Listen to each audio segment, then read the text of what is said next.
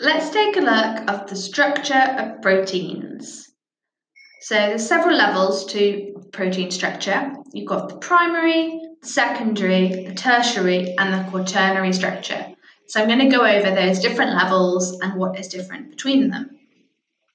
The primary structure of proteins is the order of amino acids. So the amino acids in a polypeptide chain are arranged in a specific sequence. This sequence of amino acids is the primary structure. The primary structure is determined by the gene encoding the protein. A change in the nucleotide sequence of the gene's coding region may lead to a different amino acid being added to the growing polypeptide chain. A change in the amino acids in a protein could change the protein's structure and also its function. So this primary sequence is very important. So let's move on to the secondary structure of proteins. So the primary polypeptide chain, so the chain of amino acids, folds to form a secondary structure. Amino acids in a polypeptide chain can form hydrogen bonds between other amino acids within the chain.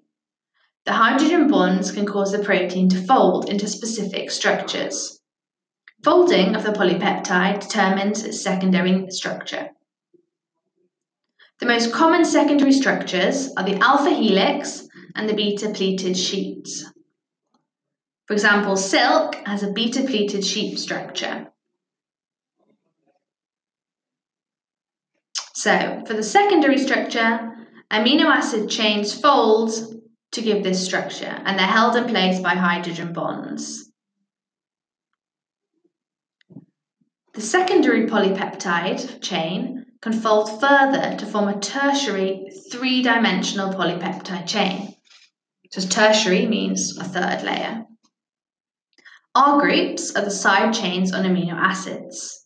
Interactions between R groups creates the complex 3D tertiary structure of a protein. The 3D structure is usually coiled or folded.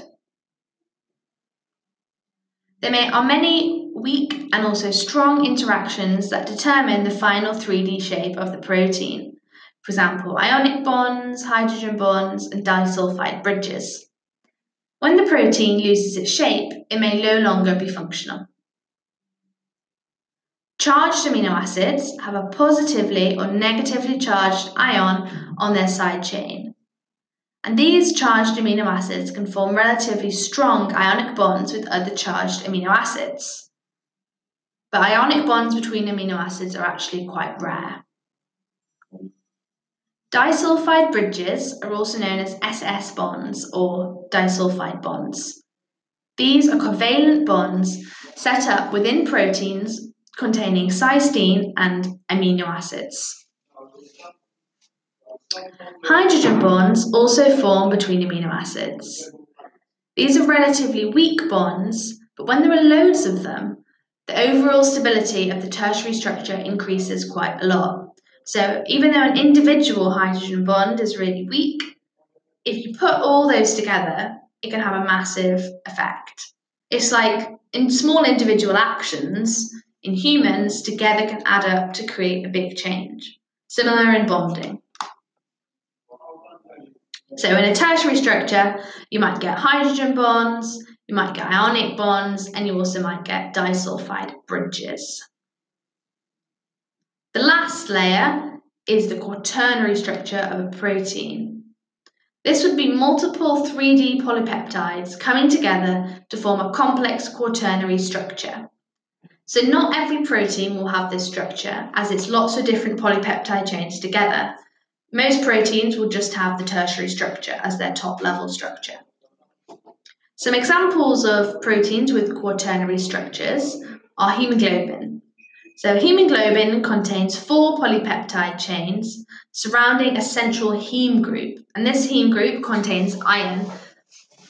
So hemoglobin is what carries oxygen in our red blood cells in the blood. Another one is insulin. And in insulin, weak interactions between the subunits in the insulin polypeptide help to stabilize the overall quaternary structure. Insulin has a combination of hydrogen bonds and disulfide bridges that cause it to form a clumped globular shape. And insulin is what people are deficient in if they have type 1 diabetes. So that's very important because it helps control blood sugar levels. Another quaternary structure protein is collagen, and this is a fibrous protein which is found in the skin. So to recap, we've got the primary structure, the secondary structure, the tertiary structure, and the final quaternary structure, which is if you have multiple polypeptides coming together. And that is all you need to know about the structure of proteins. If this episode has got you in the mood for more revision, then head over to senecalearning.com where you can revise all of your A-level subjects absolutely free. And if you're on Apple Podcasts or Anchor, then you will find a link in the bio. But if not, just type in senecalearning.com and you'll find us. While you're at it, if you could rate us 5 stars and subscribe or follow to all of our revised podcasts, which cover every subject you need, then that will help other people to find our podcasts.